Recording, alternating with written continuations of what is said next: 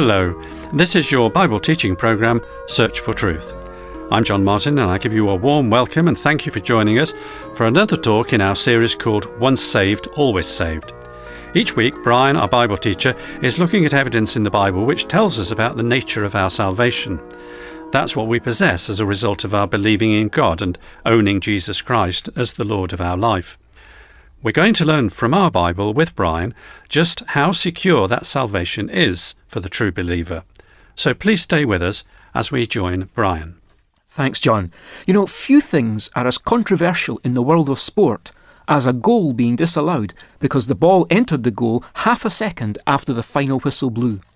Many football, and by that I mean soccer to some, many football referees will not blow the final whistle when there's an imminent chance of a goal. Rather, they will wait and see what happens. Conversely, some referees decide shortly before the end of regulation time to add a precise increment of time, let's say 1 minute, and then they blow the whistle when the clock strikes without any regard of what's happening at that precise moment.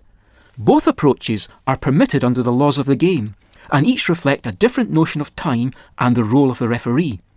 One referee who followed the second approach was Clive Thomas. At least he did when Brazil were playing a World Cup match against Sweden in 1978. As that match drew to a close, Clive Thomas blew the final whistle, seconds before Zico of Brazil scored what would have been the winning goal from a corner.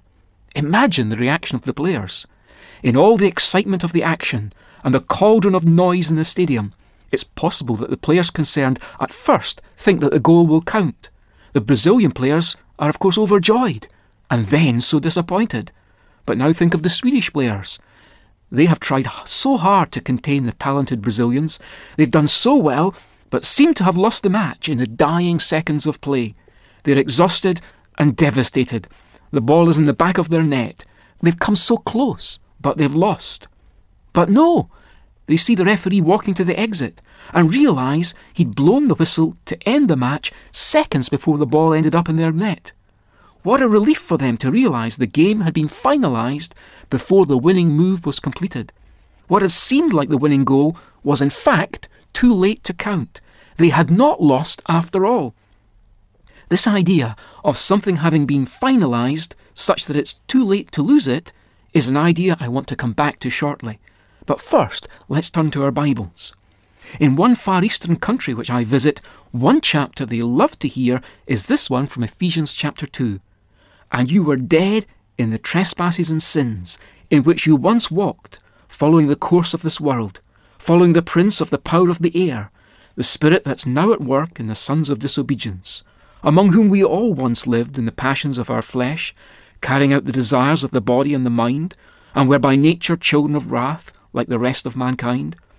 But God, being rich in mercy, because of the great love with which He loved us, even when we were dead in our trespasses, made us alive together with Christ. By grace you have been saved, and raised us up with Him, and seated us with Him in the heavenly places in Christ Jesus, so that in the coming ages He might show the immeasurable riches of His grace and kindness towards us in Christ Jesus. For by grace you have been saved through faith, and this is not your own doing, it is the gift of God, not as a result of works, so that no one may boast. For we are His workmanship, created in Christ Jesus for good works, which God prepared beforehand that we should walk in them. The first thing which catches their attention is the opening statement that before a person receives Christ by faith, that person is dead in his or her sins. We often illustrate this by referring to a time in that country when there was a stay of execution for all drug traffickers. For a while they remained imprisoned on death row, not knowing what would become of them. The newspaper one morning described them as the living dead. That description grabbed people's attention. It accurately described people who were still physically alive and breathing, but because of a death sentence hanging over them, which could be carried out at any time, they were, in another sense, as good as dead already. In a similar way, the Bible effectively describes sinners as the living dead of this world. In fact, they're in a worse state because many don't realise their desperate predicament. Many are still trying to enjoy life to the full without realising that the wages of sin is death, as Romans 6:23 tells us. We then explain there's a fate worse than death, that is, worse than physical death. Physical death is the separation of the soul from the body, but spiritual death is the separation of the soul from God. And when we die in our sins, not having repented and received God's salvation in Christ, that separation becomes eternal and is known biblically as the second death. But how the faces of our friends in the Far East light up when they hear verses 8 and 9. For by grace you have been saved through faith, and this is not your own doing, it is the gift of God, not as a result of works, so that no one may boast. All their lives, very often, they've been taught that salvation is a reward for their own good works. Traditional rituals and the influence of the cults have shaped their thinking. But then God's Spirit works through the preaching of God's Word, and very often it's this verse which unlocks their hearts. They learn for the first time that they could never earn God's salvation. It's by grace that they are saved, and not by anything of their own doing. That truth, and indeed that verse, becomes etched in their hearts and minds, and they rush off to tell others this liberating news. Having faithfully preached salvation as not being the result of good works, we next have to counter any suspicion that we are saying good works are not at all important for the Christian. Of course, we can use the same set of Bible verses again.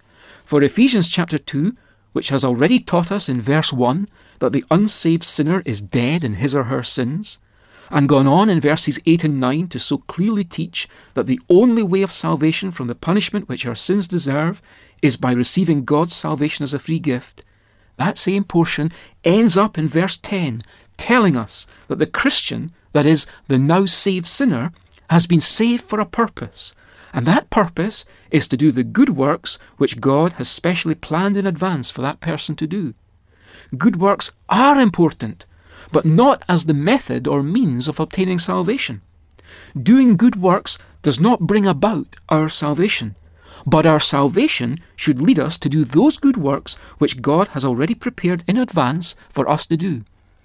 Even after setting this out in its careful biblical order, there can sometimes be lingering doubts. It's then we have to go back and get them to read and reread Ephesians chapter 2, verses 4 to 7 again. But God, being rich in mercy, because of the great love with which he loves us, even when we were dead in our trespasses, made us alive together with Christ.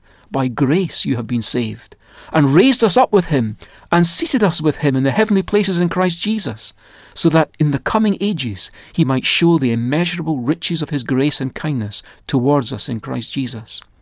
This is often when the realization dawns that their salvation is totally secure in Christ. Not only has it been brought about by God's grace, and not their own efforts, but from the time they first believed this good news message, they who were previously dead in their sins have been already made alive. It's not a future promise. It's already actually happened. And what's more, God has already raised them up with Christ and actually seated them with him in the heavenly realms. In other words, the outcome is already finalized in God's purpose. As far as God is concerned, we are already seated and glorified with Christ. Do you remember still our opening illustration? Perhaps it will make more sense now if we refresh our recollection of it. Brazil were playing a World Cup soccer or football match against Sweden in 1978. And as that match drew to a close, the referee blew the final whistle just seconds before one of the Brazilian players scored what would have then been the winning goal. Imagine the reaction of the players. In all the excitement and in all the noise, it was certainly possible that the Swedish players at first thought the goal would count. And they tried so hard to contain the Brazilians. They'd done so well, but then they seemed to have lost the match in the dying seconds of play. They're exhausted and devastated. The ball's in the back of their net. They've come so close, but it seems that they've lost. But no! Then they see the referee walking to the exit. Slowly it begins to dawn on them that he'd already blown the whistle to end the match seconds before the ball ended up in their goal. What a relief it was for them to realise that the game had been finalised before the winning move was completed. What had seemed like the winning goal was in fact too late to count. They'd not lost after all. The match had already been finalised so that it couldn't be lost. And it's the same with our salvation. We may stumble and we may fall after our conversion, but it's already too late to lose our salvation. We've already been raised to the heavenly realms. None of this is intended, we should emphasise, to give us the licence to live as we please. Ephesians chapter 2 has already ruled that out. God's purpose is that, now as a Christian, we should be careful to do good works.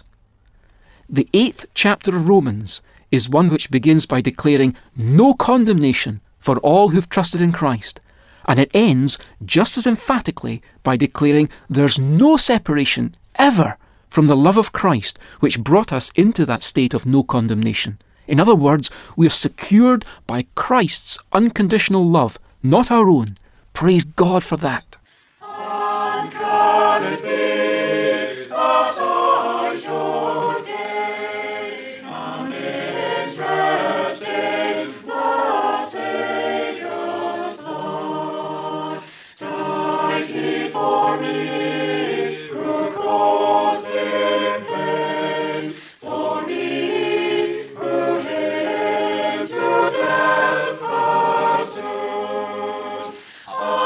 Amazing love, how can it be that thou, my Lord, shouldst die for me? Amazing love, how can it be that thou, my Lord, shouldst die for me? He left his Father's throne above, so freed, so infinite his grace, emptied himself and gave in love, and bled for Adam's helpless race. 'Tis mercy, oh, immense and free, for oh, my God, it found at me. 'Tis mercy, oh, immense and free, for oh, my God, it found at me. Our hymn says, "No condemnation now I dread, Jesus and all in him is mine, alive in him my living head, and clothed with righteousness divine." I trust you have a greater assurance of salvation after hearing today's talk. If you'd like to study this subject more deeply, there's a transcript booklet available which covers the whole of the 10-part series, and if you'd like one, or more than one for group study, ask for the title, Once Saved, Always Saved. You can contact us by email or by post. Here's the address. Search for Truth, P.O. Box 70115, Chilomini, Blantyre, Malawi. And the email address is sft@churchesofgod.info. You can also find a selection of past programmes and some other helpful material on our website at www.searchfortruth.org.uk. So that's all we have today, but thanks again for the privilege of your company. Please join us next week, if you can, for another talk on Once Saved, Always Saved. But until then, we give our very best wishes from Bible teacher Brian, studio technician David, our singers, and me, John. So goodbye for now, and may God richly bless you.